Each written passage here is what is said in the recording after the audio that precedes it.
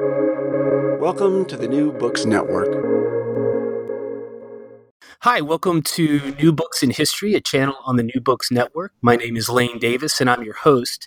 Today, I'm talking with Dr. Peter Tewson, Professor of Religious Studies at Indiana University, Purdue University, Indianapolis, and the author of the book we're talking about today, Tornado God, American Religion and Violent Weather, published this year, 2020, by Oxford University Press. Dr. Tewson, congrats on the book, and welcome to New Books in History. Thanks, Lane. I really appreciate your having me. Well, let's start just by getting to know you. Tell us about yourself, your training, your research, what led you to this really interesting topic of weather and American religion. Well, I'm trained as a historian of religion in the United States, and I've been teaching that since 1998. I did my graduate work in the Department of Religion at Princeton University, and then taught for several years at Yale Divinity School and worked on a documentary editing project there, the works of Jonathan Edwards. And then I was at Tufts University for several years before moving to IUPUI in 2004. And what drew me to this topic was really a childhood interest. I have been fascinated by the weather since I was a boy. I dreamed occasionally of being a TV weathercaster, and I loved monitoring the weather with a barometer and other things when I was a kid. But as I got into the study of religion as an adult, one thing I realized was that weather is intimately connected to the origin of religion. I mean, as ancient people puzzled over the storms that were afflicting them, they devised religious explanations for those storms. And so there's a lot written in the long history of the field of the history of religion about the connection to the weather. And so it's something that puts me squarely in the field of religious studies, but also takes me back to a childhood interest. Very, very interesting. I think that as well as what drew me to an interest in your book, I think anyone who has lived in particular parts of the country where that weather is particularly extreme and that has maybe any kind of religious background naturally conflate these things. And so, just a very interesting a very interesting topic. So in the book, you argue that the tornado, specifically as it's experienced in American life and culture, and I'm quoting here, is at once culturally peculiar and religiously primal. The tornado is therefore both American and transcendent, reflecting national identity, even while exposing Americans to mysteries above and beyond themselves. So what first caught my attention about your argument is that while it makes complete sense when you think about it, tornadoes, even though they occur elsewhere in the world, really are a unique kind of American storm due to our climate here and because of where we've chosen to build communities in tornado-prone areas. So it makes sense that American religion would grapple with these storms in unique ways, but your argument really reaches deeper into history to say that the U.S. itself was formed in the encounter between its people, the frontier, and its weather. So if you could, walk us through the way that you came to this sort of historical point of view. Sure. Well, you're right that tornadoes, at least violent tornadoes, are a peculiarly American phenomenon, and that's one thing that I had to grapple with in the book. This is a question that Americanists always puzzle over, the issue of American exceptionalism. And there is a certain kind of meteorological exceptionalism in the sense that the Tornado Alley region of the United States gets these massively violent storms that have always loomed so large in the American imagination. And yet, the other part of the argument, as you point out, is I'm saying that there is, in the tornado, Americans are encountering something that's also religiously primal, that transcends that particular cultural location. And the primal aspect is the encounter with forces of nature beyond humans' full understanding. And that's something that, modern people don't like to admit that that's an experience they don't like to admit that they still have. We would like to think that we understand the world with all the powers of modern science, and we have come to understand a lot about the tornado. And yet there are still so many mysteries, and to me, those mysteries have always been the heart of religion. And so it's those mysteries that Americans encounter in this particularly dramatic and almost uniquely American way when they see these violent tornadoes. Now, you also use the tornado towards the beginning of your book as a unique point of entrance into sort of the scholarly debates surrounding the history and the nature of religious studies. You bring in Rudolf Otto specifically into the conversation. And maybe for those listeners who may not have as much of a background in religious studies, tell us about Otto and then maybe explain how his work fits in with your own framing of the encounter with extreme weather. Sure. Well, for Rudolf Otto, religion was about this encounter with the mysterious, or what he called the numinous. And for Otto, the human species is both repelled and attracted by the numinous. In some ways, though Otto wasn't writing about a tornado, he could have been describing a tornado. The tornado is both fearsome and yet there's a strange attraction to it. You think about the storm chasers who are so awed by the power of these storms that they follow them around the Great Plains, even though they know that this is dangerous business. But back to the debate in religious studies. There's this long-running debate in the field about whether religion is really the product of things other than itself. In other words, economics, politics, geography, whatever, meaning that religion would be secondary, really kind of a cultural byproduct of these more primary factors.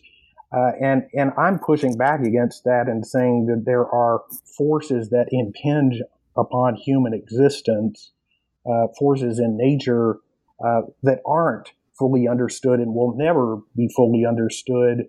And, you can use Otto's term and call them the numinous if you wish.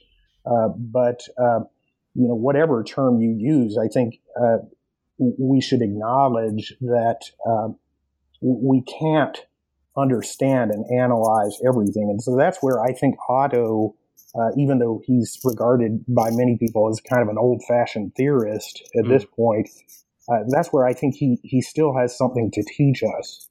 Well, it was a very unique sort of entry into these debates, and so we'll leave it to readers to check the book out themselves. But I did think it was something that was worth noting for sure.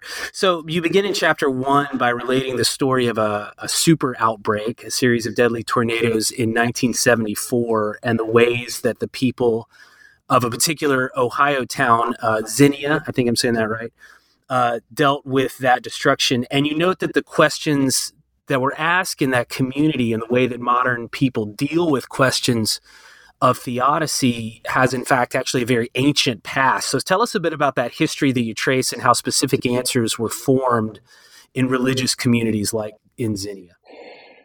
Yes, well, back to my own story, when I moved here to the Midwest, I was born and raised in North Carolina, where there aren't as many tornadoes. But when I moved to the Midwest, I felt this encounter with the tornado more acutely. And I early on learned about Xenia, Ohio, and how that community has been hit by tornadoes multiple times. It's really quite uncanny. But you're right. The super outbreak, which I write about in the beginning of the book, is the worst instance of that. In 1974, April 3rd, 34 residents of Xenia were killed. Now, that was part of a much larger outbreak of tornadoes in the midsection of the country that killed over 300 people. But Xenia, the story there of that Midwestern town really touched me because it's kind of a microcosm of the American experience with the tornado. And you point to the theodicy question. I mean, that's the age-old question of why God allows bad things to happen, why God allows evil to exist. And that's one thing that Xenia residents wrestled with, because most of them were religious. Most of them were Christian, either Protestant or Catholic. And so, in that theistic frame of reverence, it's natural to ask those questions, especially when you're facing the devastating loss of a spouse or a child from a violent storm like this. And so that's what Xenia residents wrestled with, and really what's so poignant about it, and I think this is a recurring aspect of the American story, they never were able to fully satisfy themselves that there's an explanation that can be found. I mean, some did. Some said, well, it is just God's will. We can't understand it, but it's God's will. And others pushed back against that. A local newspaper editor pushed back against that and said, if my God, or my God, rather, is a God who doesn't do these things. So then, of course, it raises the question, well, how is God involved in that natural world? And that's the terrible, haunting question that these residents of Xenia were forced to reckon with. So in American history, this obviously has a long shelf life. You go back to New England, you bring in Cotton Mather as one of the really colorful characters of American religion, and you also note that Mather's own reflections on weather give us an example of kind of the earliest American attempts to theorize a doctrine of providence, and that discussions of the weather were crucial for the development of this idea. So tell us a bit about Mather's contribution, as well as some of the other New England Puritans, and how weather influenced theological discussion in early America. Well, I love Mather. Cotton Mather was a great intellectual, but he was also a colorful personality, and only Cotton Mather could have gotten himself into the situation that he did. I mean, there was something by his own thinking that there was something special about him, and the weather seemed to confirm it. He was preaching to his congregation, and a storm arose, and he felt a leading by the Holy Spirit to set aside the text he had prepared and to speak instead about the presence of God and the weather. And so he proceeded to do so extemporaneously, and at some point in the sermon, someone handed him a note to say that his own home had just been struck by lightning. And, well, most people would have just dropped everything and run home. Well, instead, Mather wanted to model for his parishioners a godly unconcern for the things of this life. And so he kept preaching, and he proceeded to make an argument that was later printed under the title Brontologia Sacra, or brontology is the science of thunder.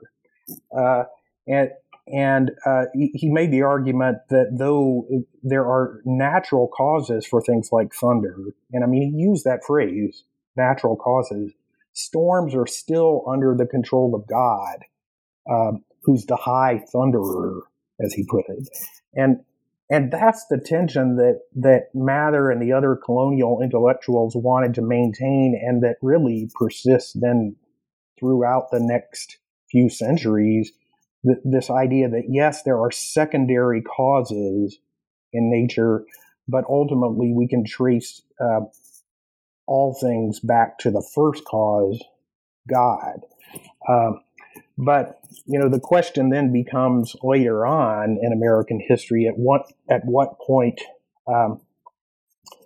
does, and I'm quoting the old Puritanism scholar, now dead, Perry Miller, at what point does the machinery of second causes become merely machinery? And of course, for some later thinkers in the American experience, they did come to think of the weather as purely natural, and Mather recognized that possibility, and he feared it, and the colonial ministers railed against it, and so already you see the seeds of later, more modern controversies in that colonial period. And there was also what I found really fascinating, a controversy over lightning rods. Talk a bit about that. Oh, right. Yes. Well, yeah, I mean, there were a couple of controversies in that by the time you get to the mid 18th century, a couple of controversies arose. One was over lightning rods, as if presumptuous to try to deflect lightning harmlessly. I mean, presumptuous because if you assume that God is behind every lightning bolt, then maybe God intends to strike your house. And so, yeah, that was one controversy. But a similar one was over smallpox inoculation. Is it presumptuous to inoculate against smallpox if God sends disease to send a message? And so, the colonial ministers generally were pretty confident in science. And so, there's the famous case of Jonathan Edwards, who wanted to support this new science of inoculation. So he had himself inoculated as soon as he became president of the College of New Jersey, Princeton. And the inoculation somehow failed and it killed him. But those, inoculation and lightning rods were all part of this debate about God's relation to natural forces. And that's the thing that I would argue Americans are still puzzling over today. And so that's why I think you have to look at that colonial period to understand later discussions. Yeah, really interesting. So you note that winds of Pentecost and winds of apocalypse were two ways that early Americans interpreted providence and the weather. Just discuss what those two outlooks mean.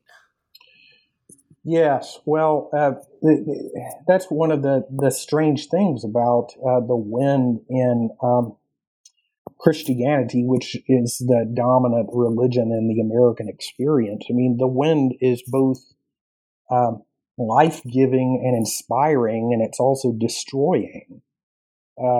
And so the winds of Pentecost are, that's the rushing mighty wind spoken of in the second chapter of the book of Acts, where the wind becomes one of the instruments of the Holy Spirit when the Spirit's power comes down on the disciples at Pentecost. And so there's that recurring Pentecostal wind in American history, and I use that term very broadly just for any kind of revival of religious excitement. But then at the same time, there's the other recurring theme, and that's the four winds of the apocalypse. I mean, that's an image that occurs in the book of Revelation. And, there, God's just waiting to unleash the four winds upon the earth as destroying winds. And time and again, Americans have seen violent weather events or other natural calamities, earthquakes, and have seen in those events the apocalypse. And I mean, it's not surprising that they would see it through that lens. And so, it's yet another tension in the whole American experience with the weather that you have these two kind of opposing forces that are both attributed to God. Right. So it's when you really turn to the Latter-day Saints story and the weather-related calamities they faced when building temples in Illinois that I think you first really introduce what I would say are two more distinct modes of thought that are developing in antebellum America, one based on divine chaos, you could say, and one that's based on science and reason. So maybe talk about the development here. What's going on during this time? Right. Well, the Latter-day Saints, I mean, they helped frame that one chapter where I talk about the destruction of the Nauvoo Temple. That was, I mean, a number of things happened at Nauvoo, but the building was finally finished off by a tornado, oddly enough. And so I tell the story of that, but at the same time, what's happening in that era is there's an increasing confidence in science and the ability of science to even master natural forces. And so by the latter half of the 19th century, a lot more religious people are speaking in terms of the passing away of old superstitions and the ultimate embrace of science, and with it a more rational view of the weather and other natural forces. I mean, a great example of this emerging view is the spectacularly popular preacher Henry Ward Beecher, who said that to a more ignorant era, and that's how he put it, the weather was just a divine spectacle, and people trembled before it. But he said, that view is passing away, and we're coming to think of God in more enlightened ways. And so, that was emerging alongside of the persistence of older views, such as the apocalyptic reading of weather. The Latter-day Saints, when a terrible tornado happened in Natchez, Mississippi in 1840, that the Latter-day Saint newspaper Times and Season said this is a sign of the end, of the apocalypse. And I mean, there were some people still saying that at the end of the 19th century, when St. Louis was massively damaged by a tornado. So I keep talking about tension, and yet that's a recurring theme of this story, that you have this scientific view emerging alongside of older, in this case, more apocalyptic religious interpretations. One of the really interesting historiographical interventions that I think you make here in the book is that you note that weather was really a locus of theological debate that predated both the publication of Darwin's Origin of Species as well as what Mark Noll has called the theological crisis of the Civil War, which are traditionally thought of as sort of these two real defining points of theological crisis in American religion.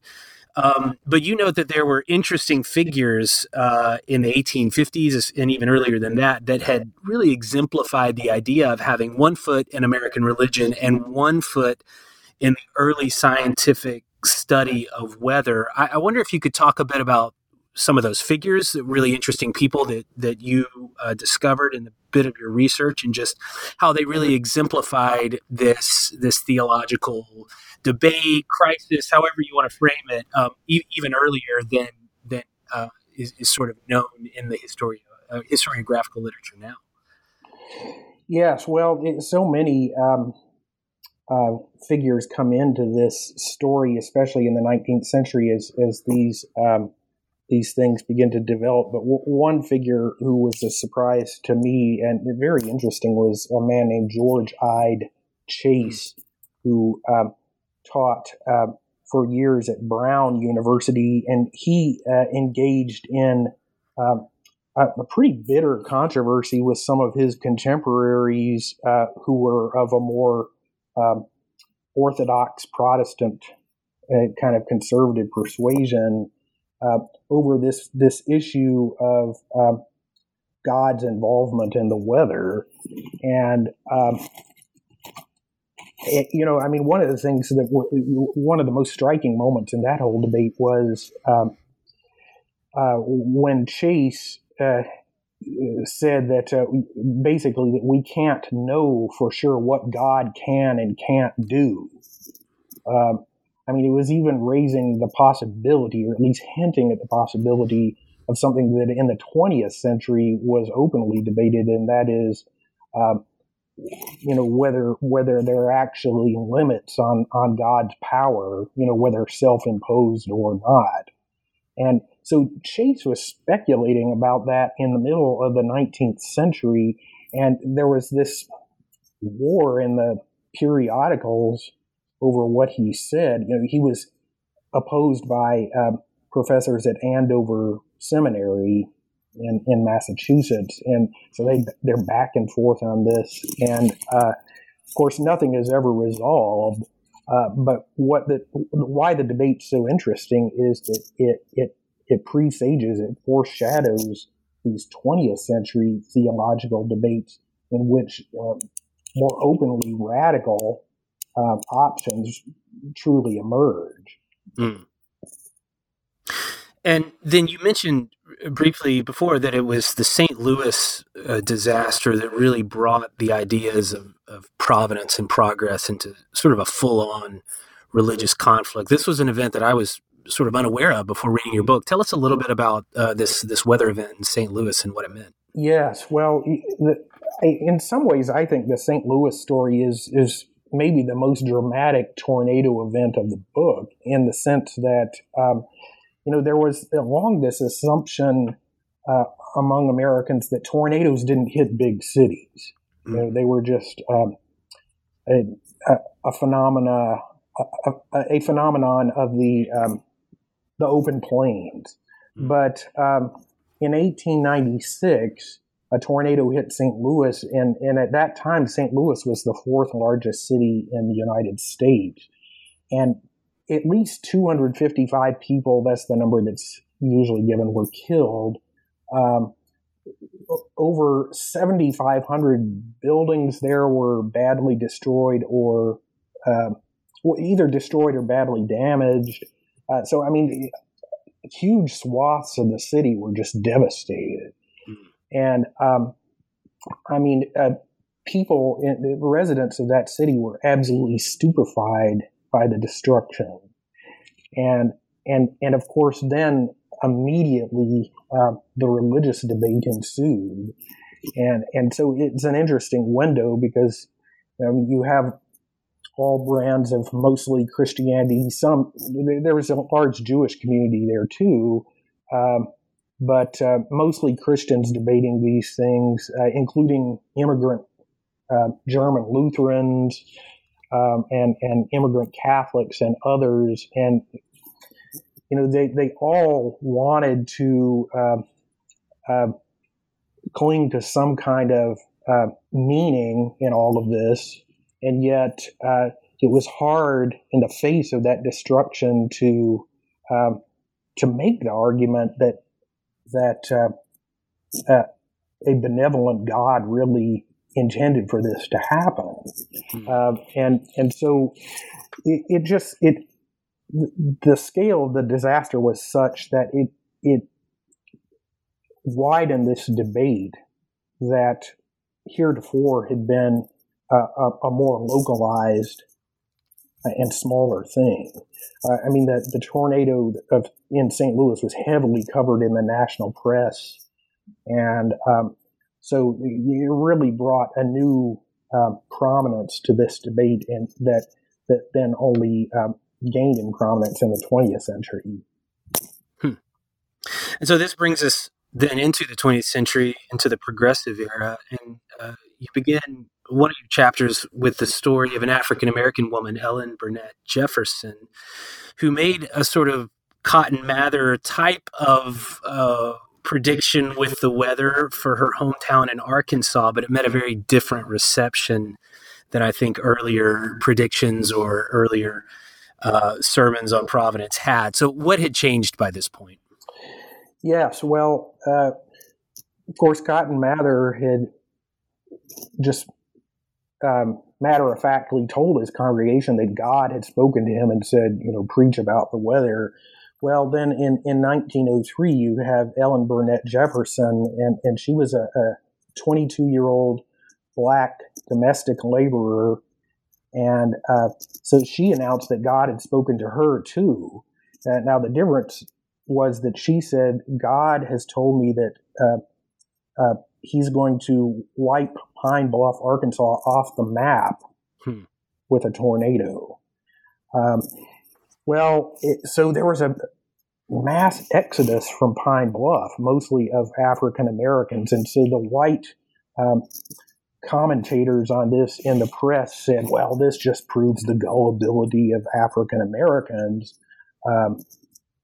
And so then when the tornado didn't happen, the commentators felt vindicated, and Ellen Burnett Jefferson was interviewed, and she said,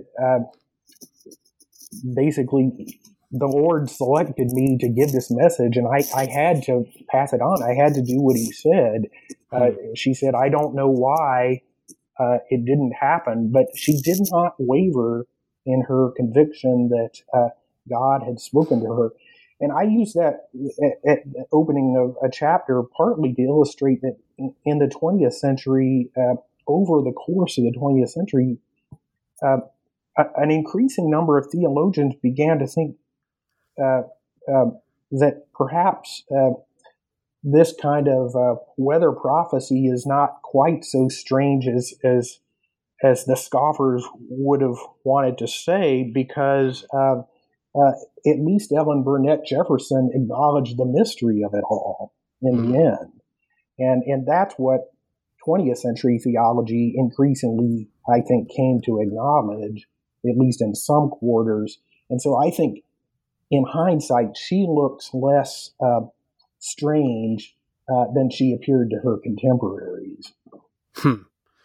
So the mindset of most Americans was obviously changing by the 1920s, but the weather-related disasters had not. And in fact, it seems that they become more and more deadly as your book progresses for a variety of reasons. And you bring Reinhold Niebuhr into the conversation at this point, and since I have my own scholarly interest in Niebuhr, I wonder if you could talk a bit about his contribution to the conversation on providence and weather. Yeah, I mean, to my mind, Niebuhr makes the most compelling contribution to the debate in the 20th century. And I have to attribute some of that to his upbringing. I mean, Reinhold Niebuhr was 4 years old and living near St. Louis when the 1896 tornado happened. Now, obviously, as a 4-year-old, he wouldn't have remembered it, but he would have heard it talked about in his family. And then later on, he wrote about how when the family had moved to a rural area by that point, he talked about how he and his brother Richard would run to the barn when a storm was approaching, and that in the barn they would feel safe. And so it always brought to mind a Bible verse that he had memorized about how there no evil shall befall you. And he said that as an adult, he came to realize that that verse kind of had tempted him into an illusion that often afflicts people of faith, that as a person of faith, you're going to somehow be insulated from or immune to the forces of nature. And he said that's wrong. That's an illusion. And what Niebuhr came to fixate on was Matthew 5:45. This is a passage in the Sermon on the Mount where Jesus says, the sun shines on the evil and the good, the rain falls on the just and the unjust. And Niebuhr was really the first major figure to comment extensively on that passage. The two major colonial interpreters, Cotton Mather and Jonathan Edwards, who both wrote massive biblical commentaries, didn't say a thing about that verse. But for Niebuhr, it came to illustrate for him what he regarded as the impartiality of nature. And he said it's a symbol for Jesus of God's transmoral mercy. That's how he put it, transmoral mercy, that nature symbolizes that God's mercy doesn't conform to our standards of justice. It's transmoral. It transcends our morality. And for me, that becomes, I think, the most compelling 20th century explanation of the weather. It doesn't solve all the theological problems, to be sure, but it's taking a particular verse of scripture, from the Sermon on the Mount, and putting it to, I think, very compelling and poetic use. And that's what he does in a sermon in 1952 based on that passage. Yeah, very, very interesting viewpoint and very interesting voice in that conversation. So you did quite a bit of personal travel to some of these sites where some of these historic weather events had happened. And I thought you wrote quite movingly about your experience near Elkhart, Indiana, where the Palm Sunday tornadoes of 1965 killed quite a few people. How did these personal visits and these experiences of these places influence your research and your own perspective on the religious ideas and the narratives people bring into their understanding of what happened in these events? Well, yeah, that visit to Elkhart County was particularly affecting for me. It was the 50th anniversary of the Palm Sunday tornado outbreak of 1965, and that killed something like 250 people across a number of states. But the hardest hit state was Indiana. It was the worst tornado disaster in Indiana history. And I've talked to people in Indianapolis, where I live, who remember that day vividly. And so I had the privilege of attending a 50th anniversary observance, kind of an informal one, really, on an empty lot in Elkhart County, where a family home had once stood, and that family never rebuilt. And that empty lot has been converted into a kind of informal memorial. And there's a marker there that combines several quotations, a couple of biblical quotations, and a line from an old gospel song. But it begins to everything there is a season, so that the line from Ecclesiastes, and then quotes the Old Testament Nahum, the book of Nahum.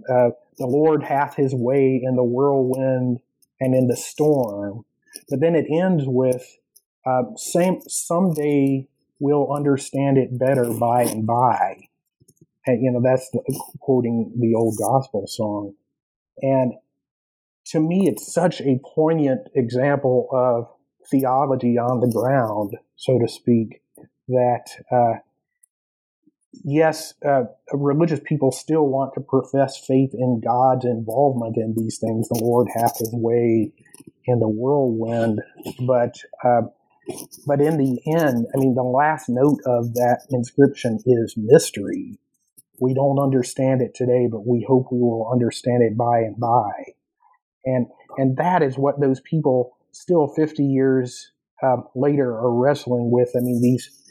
These families where children were literally sucked out of homes and dashed to the ground. They're still haunted by that today. There are still people in Elkhart County who can't talk about it to this day. And I found that very powerful to be standing with those people on that day. Indeed. So the final chapter of your book turns away a bit from tornadoes and towards sort of the biggest weather news of our day, which is climate change.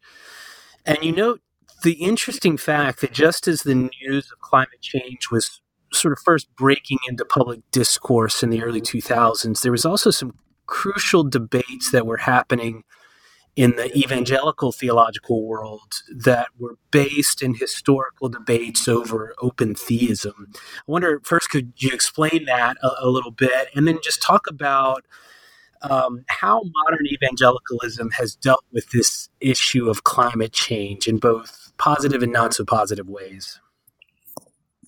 Yes, well, it is interesting that the controversy in evangelical circles over open theism came at about that time of the emergence of climate change debates. Open theism basically is the perspective that I was saying earlier was kind of foreshadowed, I think, in the 19th century in a few scattered thinkers. But the idea that God is self-limiting in God's power. God puts limits on his own sovereignty. And naturally, this has implications for the weather. Understood one way, you might marshal this as an explanation for why bad things in nature happen.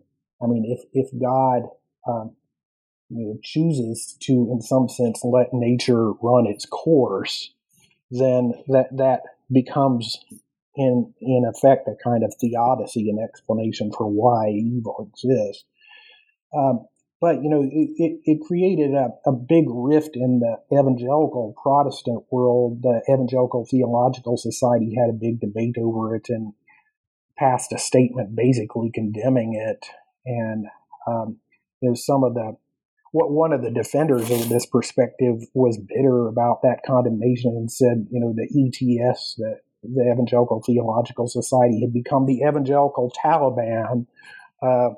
And so, evangelicals were just coming off of this debate, and when climate change was coming to the fore, and the evangelical, the strength of Protestant evangelicalism, I think, has always been its fervor and its concern for the needs of the world.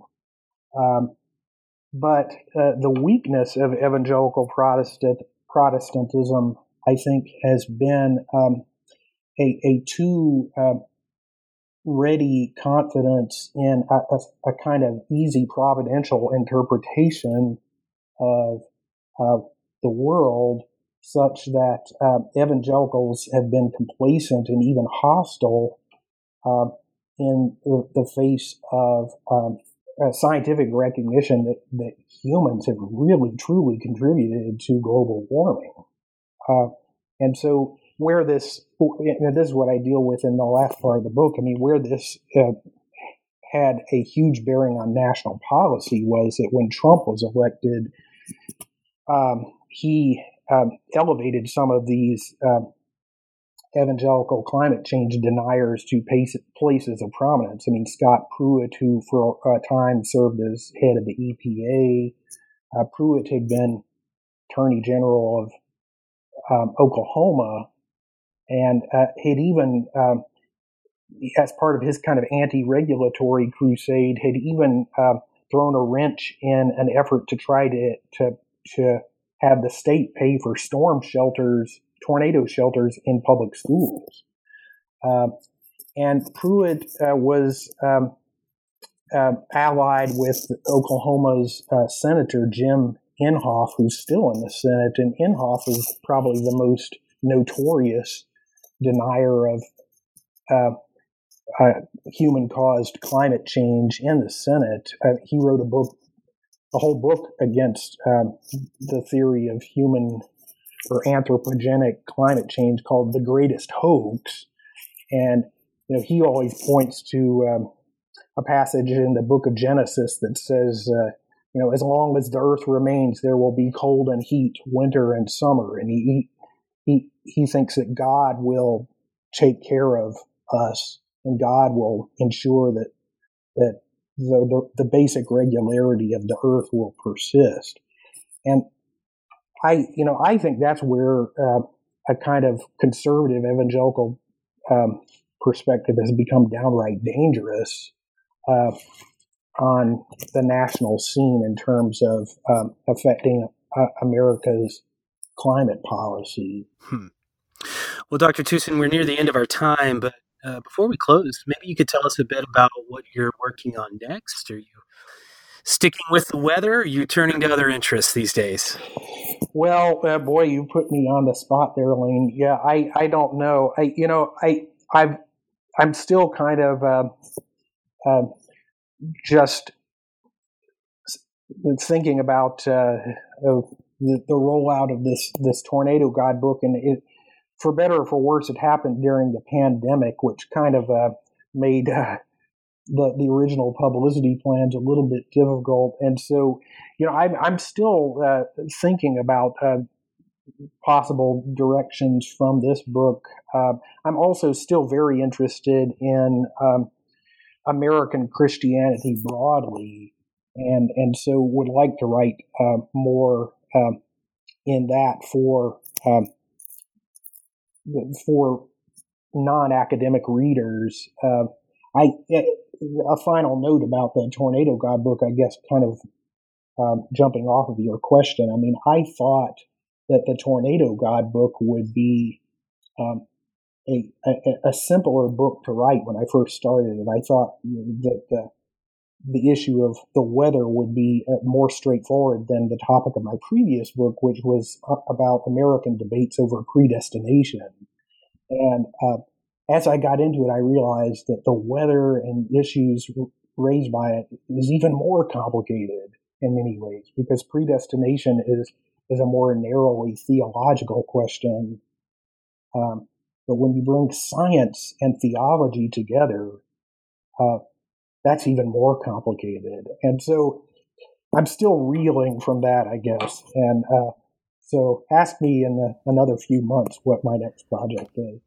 Fair enough. Well, you do cover quite a lot of intellectual ground, but you do it in a way, I will say, that is just very engaging and very enlightening. And so I would just encourage everyone listening to check out Tornado God. It really does bring a unique lens of inquiry into these religious intellectual debates and the intellectual history of America. So thank you for the book, and thank you for being with us today. We really appreciate it. Well, thank you so much, Lane. I really appreciate your interest. And thank you for listening. Make sure to subscribe to the New Books in History channel on the New Books Network, and we will catch you next time.